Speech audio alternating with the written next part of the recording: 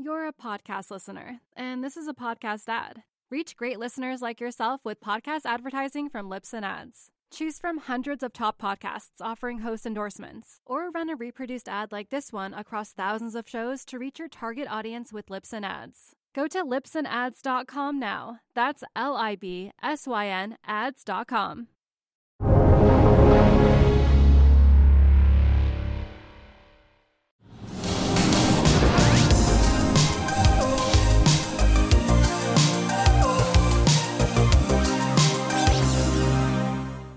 Mike, really good to have you on Real Vision.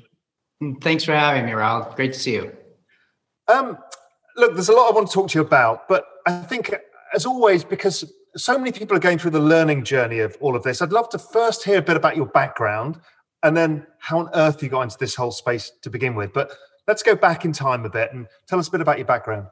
Sure. Well, I'm a technologist by background. I've been here in Silicon Valley for, I guess, 25 years now, so that dates me a little bit. I got my first taste for innovation startups. I was at Netscape before it was a public company. And it kind of got me hooked on, when you're building in small companies, you can make really big impacts and there's kind of no boundaries in terms of where you can go. So I got addicted to startups, I guess, so to speak, that way. Founded a couple of companies, sold one to Microsoft, ended up at Google for a while. At Google, I was one of the... You've done the whole kind of round of all the great companies because, to be at Netscape, there's books written about it at that period in time, right?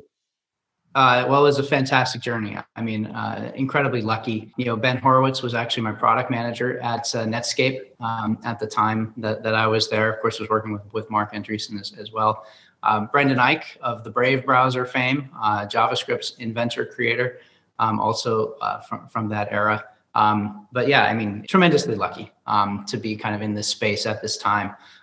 So anyway, mostly technology background, and I ended up at Google. I was the author of the HTTP 2.0 protocol, kind of a big company, a little bit different. As one of the early members of Chrome, it's got some innovation to it, but of course it's inside of a huge company with all the resources in the world, and they were willing to apply that. But that was also phenomenal. Only two companies on the planet really could have written a new version of the web protocols. Hadn't been changed in 15 years. It was either Microsoft or Google. And, Google was doing it at the time. And so, again, that was kind of fantastic. But I always wanted to get back into startups. So eventually I did leave Google and I'd found Bitcoin. How? I wish I could remember the exact time I first heard of Bitcoin. I can't remember exactly that. But, you hear this experience a lot. You hear it once, you hear it twice. You read something, you're like, oh, it's a scam. You read something again, it never worked. Eventually you kind of hear it and you wish that you had that instinctive ability to just like hear the word and then know you wanted into it. But at some point it had been hit against my head enough times that I said, wait, let's take a look at this. And then from a technical perspective, Bitcoin combines a number of elements, whether you're talking about how the cryptography works to how the mining works and how the supply works. It's just fascinating. And as a technologist, of course, the first thing I wanted to do was go try to poke holes in it, which I tried in vain for a while. But eventually, I got super excited about it. Love the prospect that Bitcoin has opened up our eyes to what money can be. It doesn't just have to be that green stuff that you don't actually know where it comes from. And there's so much opportunity around it. And, software has this tendency to upend the things that you know from the past. So that's what got me excited about it. I started focusing a little bit on security, uncovered this little corner of Bitcoin called P2SH or pay to script hash, which is gobbledygook jargon, but ultimately, that's the underpinnings of what we do with multi-sig. Those days, the community was super helpful. You kind of write to the Bitcoin wizards and they give you positive feedback. And I certainly wasn't kind of at their level at that time. But they gave me a little bit of encouragement, and next thing, BitGo was born. And so what was firstly, let's go back a little bit. What did you first think Bitcoin was when you saw it, and how's that evolved? And then why BitGo? In terms of what it was, I guess I saw originally, it's you can change money. Whatever Bitcoin itself is, it really is the first version of many protocols to come. I'm super excited about what's starting to come out of DeFi. I think it's been, 5-6 years in the making to find some really solid use cases, but there's some really interesting stuff going on there right now. Back to Bitcoin, I mean, at some level, you do need that base foundation figured out. There's core principles that we need to solve: security, usability. We're partway through these things. I think security, actually, we're a little farther along. Usability, we're still working out, but there's a tremendous amount of technical work to be done there. For my little neck of the woods back then, and at the time, I think all of crypto was like a 6 billion market cap as we were getting started with BitGo. The multi-sig had an appeal for people that had larger amounts of it. And at that time, a big wallet might have been, $10 million worth of asset. So it's a different scale. We've come a tremendous way, since that time, but we just gravitated towards kind of commercial uses and things like that. As a technologist myself and hiring other people that are also technologists, we focused on APIs. That brought in developers. And so we started just building that way. So anybody that needed security is usually people that are holding more amounts of it. It's more business type of activity. And that led us down this institutional path that we're on today. So talk to me a bit about BitGo now, where you are, what you do as a business, who you service. So BitGo, we're one of the older companies in the space, and we have evolved with the space. I mean, at our core, we still are very much a security and technology company. Instead of just multi-sig for Bitcoin, which our first mission was securing the world's Bitcoin. Today we support something like 18 blockchains, 300 plus tokens, et cetera. So at the bottom of what we do is still technology. A lot of clients purchase that technology. We've got software, we've got hardware, we've got cold storage, hot storage. Pretty much the largest breadth of offering on technology. Companies use us from the technology side at an exchange. They might host it and white label it. You don't necessarily know. Custodians use it, payment processors, broker dealers, kind of pretty much all types. We can take care of that technology for you, so you don't have to. But the industry has grown, and although our original vision was like, hey, we'll build this great technology, and like the financial incumbents will come in and they'll buy it and they'll use it, it'll be distributed all over the world. Well, we ran into this little wrinkle, in terms of regulatory compliance and resistance from incumbents that see actually a threat, right? So at some point, you want to be able to service fiduciaries, and that led us to making, the very clear choice of we're moving from technology company to financial services firm, which is where we are today. So we're a regulated entity today. We're a qualified custodian, constantly expanding that. We've got licenses in Switzerland, coming in Germany, coming in Singapore, and we service both the technology products, which we use ourselves, as well as others. And then financial services products include liquidity and lending, and now building full prime brokerage. And you must feel that finally you're in the right place at the right time, because the institutional space is moving here fast and they cannot operate without services like yours. It's impossible for them to even report to their trustees that we don't have that kind of security.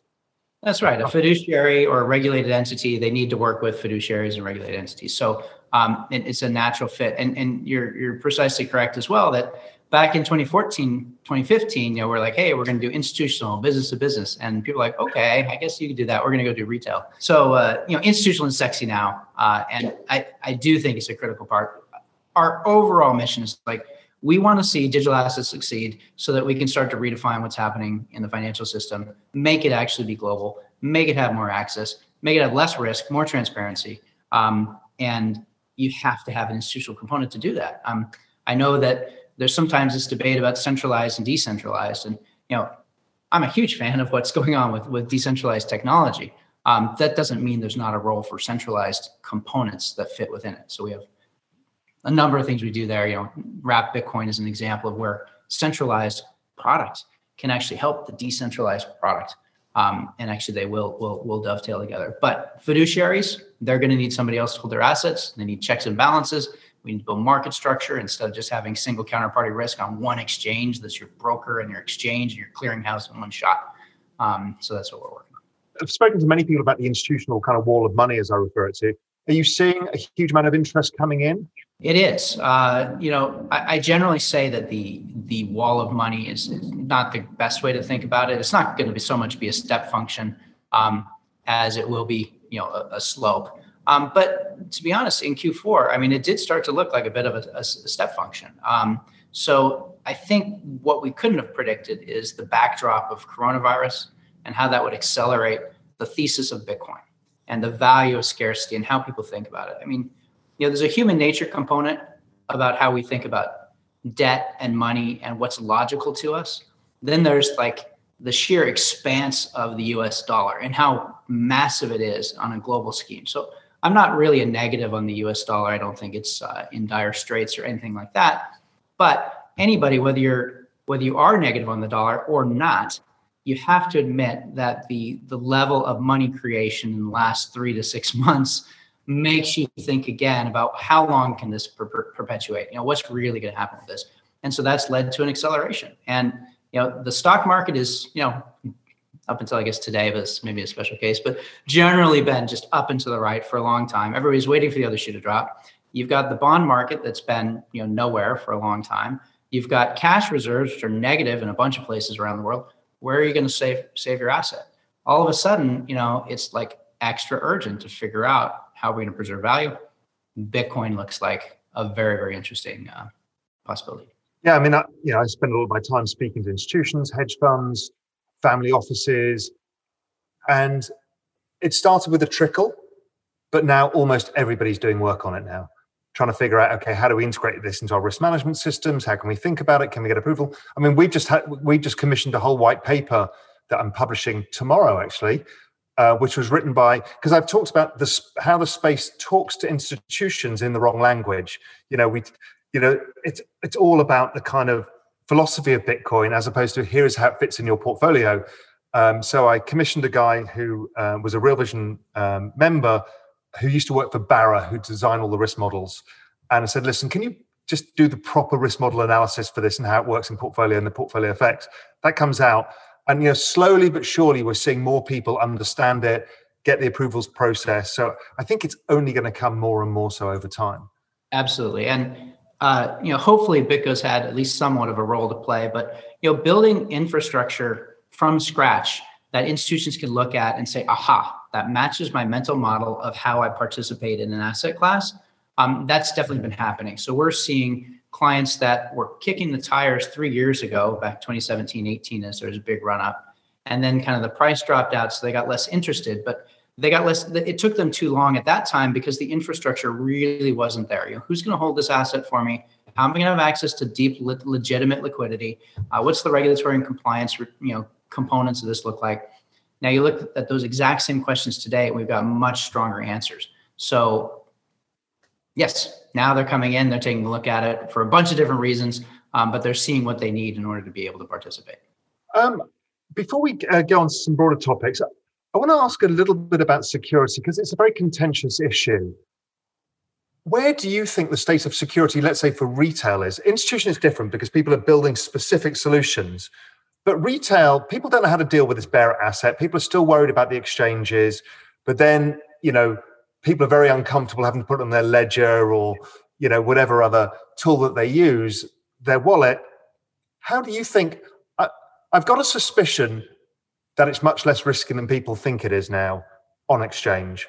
What's your thought process over where security is now?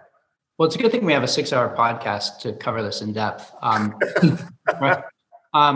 So look, there's a lot of questions in there. And you're right. In some ways, the institutional part is easier because, we have more dollars to apply towards the solution. It's fewer clients, more bespoke solutions. Let's tackle the big end, the high end first, and then the small. At the institutional level, we actually have known this for a while. Separation of kind of large amounts of asset, put those offline. Smaller amounts of real-time need, put those online. And exchanges that have done this have benefited from this tremendously. Exchanges that haven't have failed.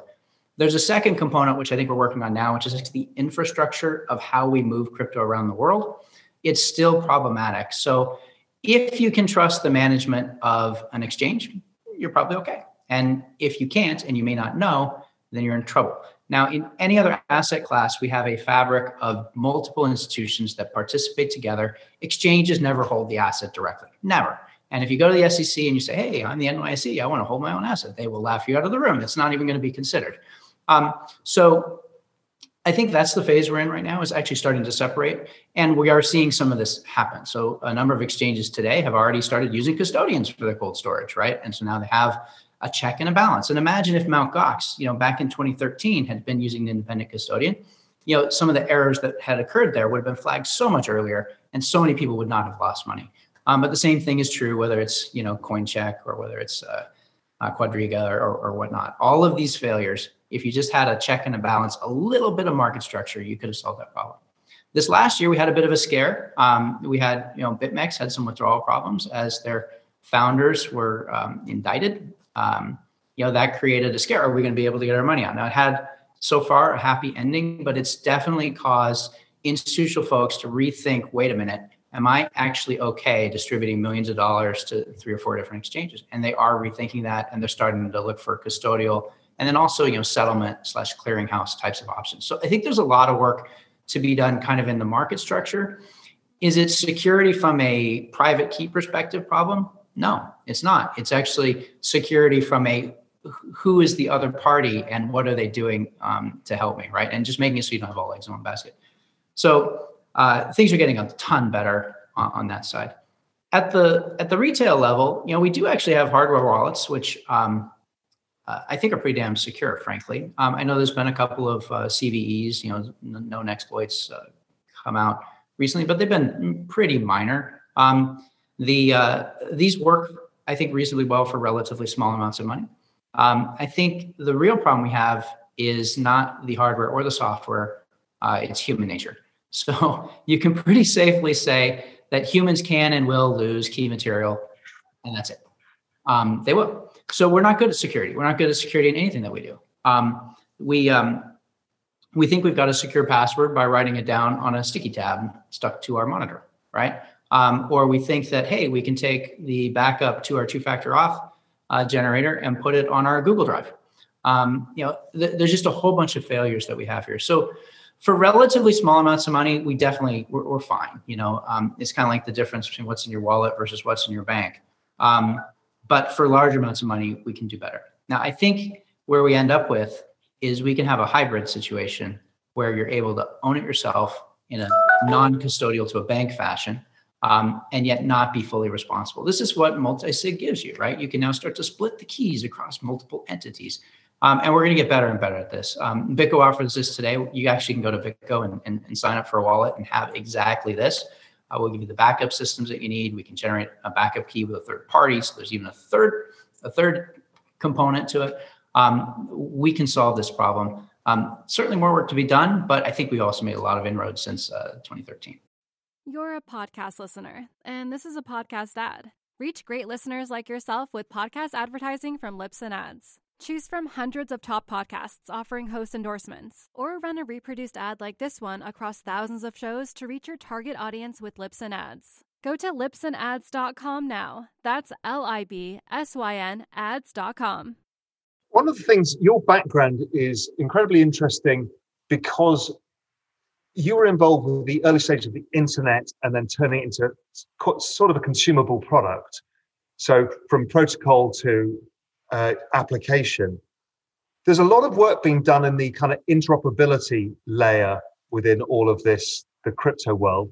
How are you thinking of all of that? How do you think this is going to evolve? Does it stay as silos, or does the whole thing evolve into something much bigger?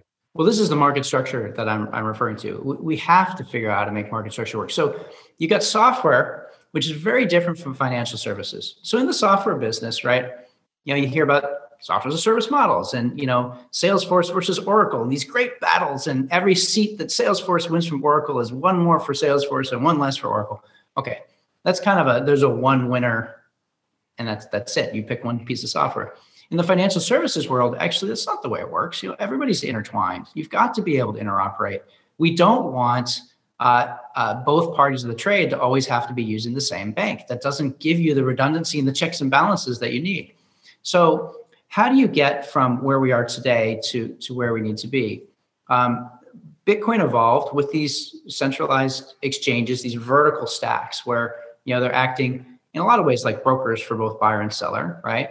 And they're acting as the exchange, they're acting as the clearinghouse, they're acting as the custodian. Anybody from the institutional side takes a look at that, they're like, wait a minute, I'm wiring $100 million to you and I have 100% counterparty risk on you. How am I going to do that? It doesn't work, right?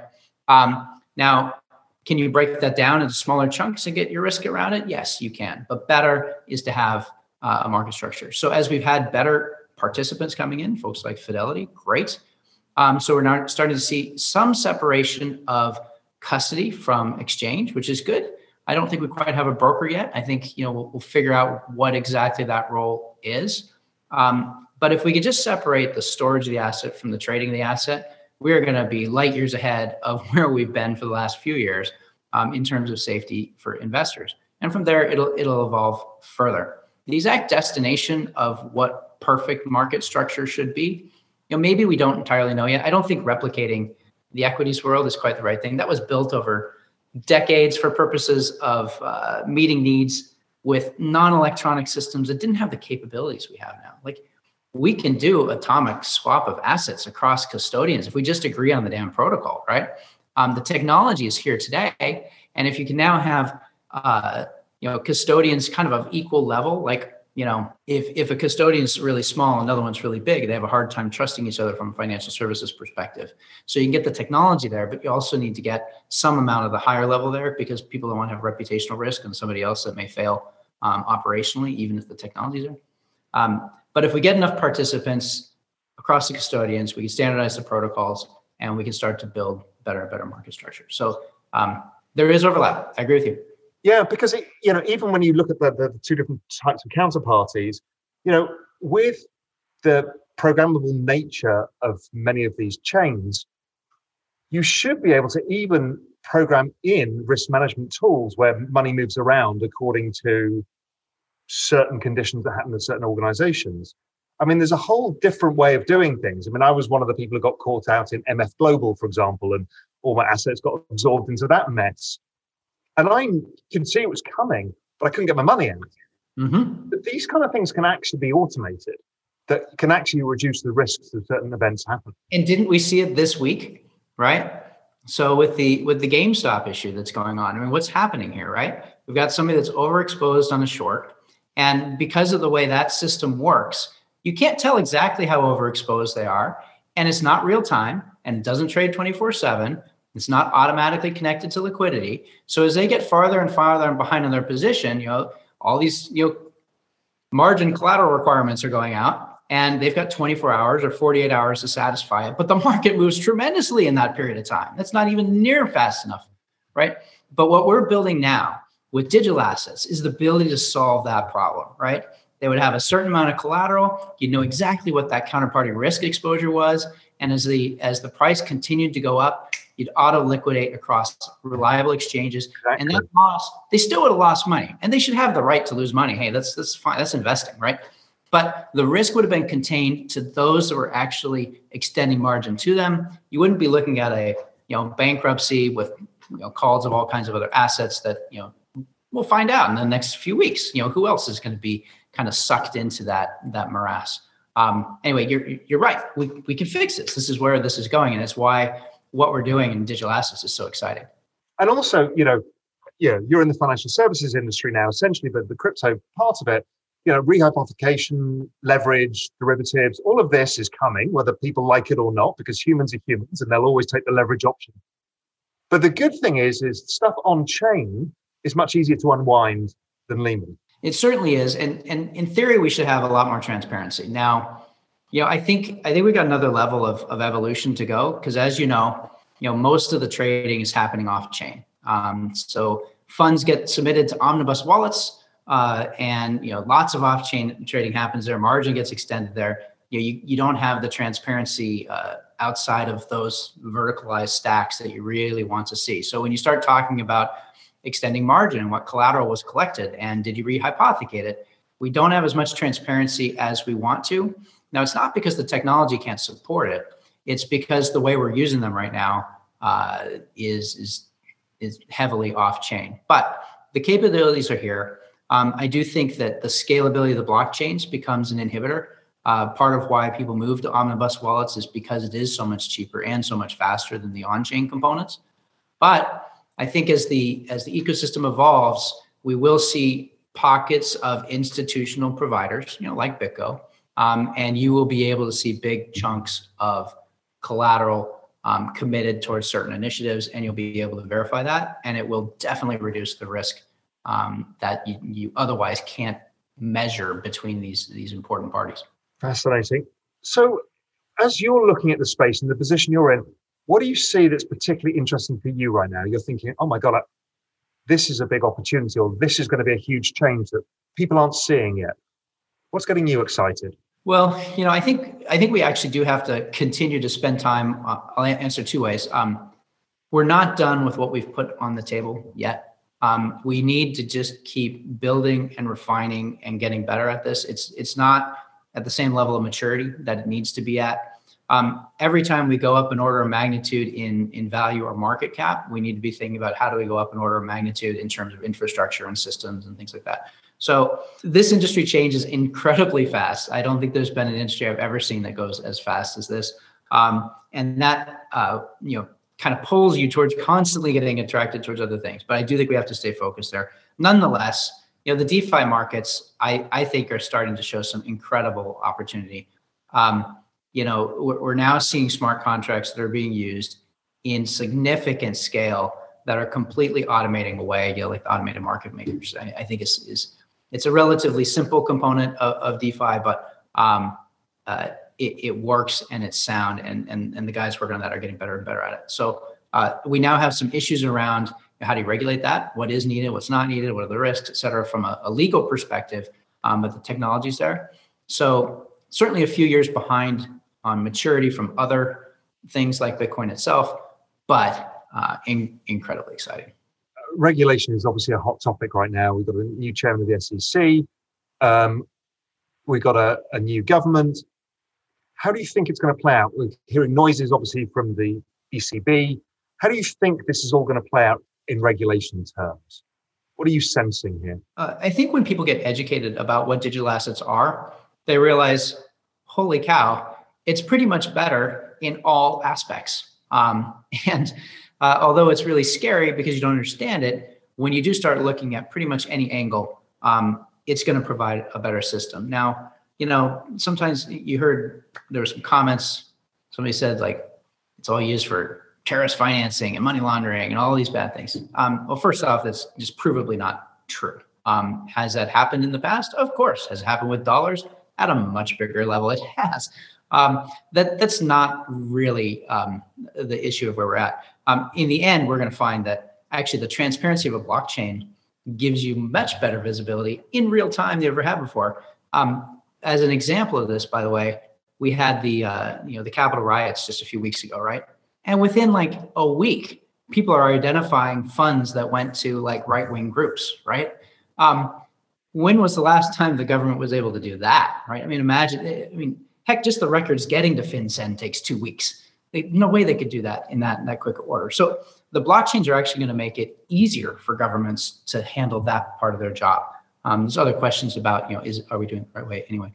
So I think it's just a matter of time. We need the regulators to kind of get more educated. And there's a whole bunch of parties, and the critical mass behind pushing this forward is getting strong enough that it's just a matter of time. We've got very important, well-known financial veterans that are very familiar with what's going on with Bitcoin. They understand it, and they're helping us push through. So I think we're going to be okay. There'll be bumps along the road, but it's all going to be approved.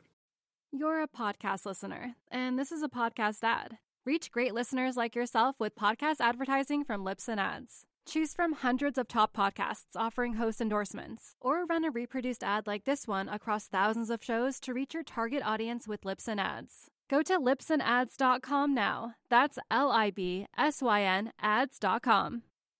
Yeah, and I think that some of the philosophical standpoint of Bitcoin of not having to register wallets and stuff like that, some of it's going to be sacrificed because the government in the end owns the on-ramp and off-ramp into fiat, where we pay taxes and do other stuff. So people have to realize that some parts are going to be sacrificed, but it's actually for greater adoption. Yeah, and I think those will be somewhat temporary as well. When governments try to control the ability for people to use money, when they're using it for sound reasons, it never works. And we've seen this, of course, in examples of currencies that have gone to hyperinflation. Typically the currency starts to inflate. The government gets concerned because citizens move to something else like dollars. And now the government comes in and says, no, you can't use dollars anymore. And they make it illegal. And people are like, well, your currency doesn't work for me. I need to save money so I can, pay my rent and buy my food. So they continue to use dollars. Now a black market emerges. And with a black market, the government then says, okay, fine.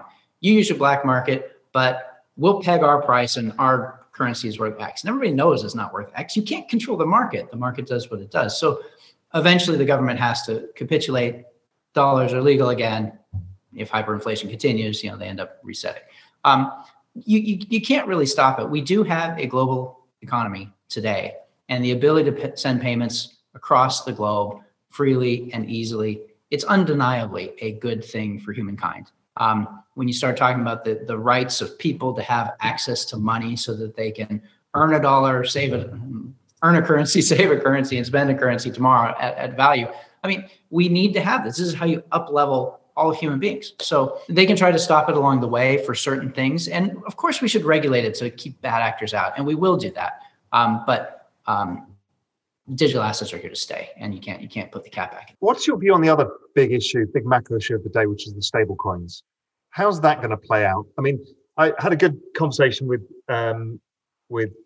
Jeremy from Circle, and his view was, listen, governments can't innovate fast enough to actually compete in this space. But obviously they'd love to own it because for them, they can marry fiscal and monetary policy together. It's pretty powerful. I get that. How do you think this all plays out?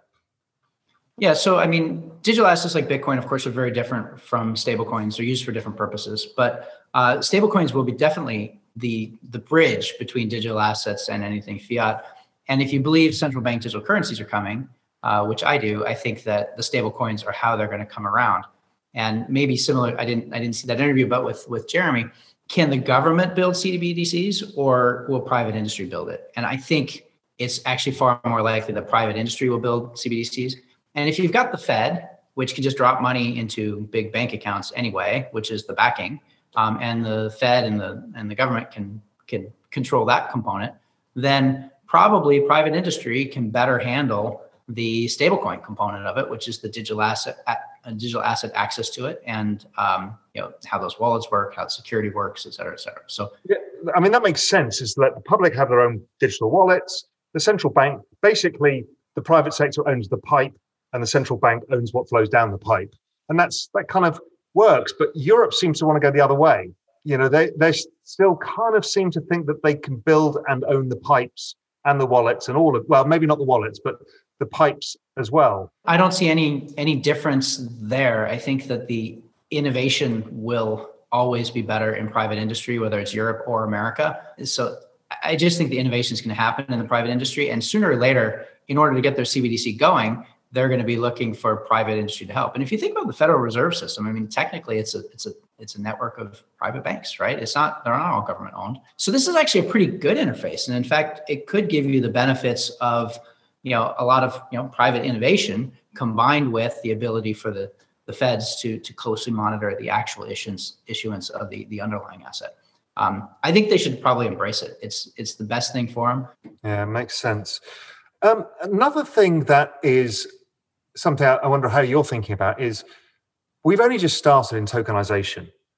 How on earth are you, as a financial services firm or the industry, going to deal with the level of complexity and the sheer number of assets that are going to come? Because this could dwarf anything we see in equity markets and most securities markets because of the bespoke nature of almost every smart contract that can be created. How are you thinking of dealing with that? Because that's coming, isn't it? Well, I think we'll see some common building blocks for all of these digital assets, right? It's not like everybody's going to have a completely custom smart contract that everybody else is going to have to re-review. So over time, we will build layers that start to make this come together. And in some level, this is not different from what happens with the networking protocols. We have underlying network layers, and we have transport layers above that. We have application levels above that. And by building that way, you can get common components that you can reason about, and the actual custom pieces are relatively small. We already see this with ERCs, right? With ERC20, with ERC 1404. These are little standards inside of how you interoperate with these coins so that lots of parties can reason about it. Now it's super early days. I think there's a lot more commonality to be sorted out, but that will come. And of course, the tokenization that we're doing today is trivial compared to what's going to be here in 10 years. So expect innovation and building blocks. I think that's the story of the space, isn't it? I mean, there is going to be a huge amount of innovation still to come. We've only just started. It's still relatively early compared to where the space is going. So in terms of the comfort around technology, I mean, we did talk about it a little bit earlier around like a private key. So, when you buy shares of Apple today, you don't have to worry that, oops, I lost my key, I lost my shares of stock. And we have to make it so that we have a good backup system for that, and it's indoctrinated. I do think we have the technology to do it. It's a matter of kind of getting everybody to agree on which way to do it.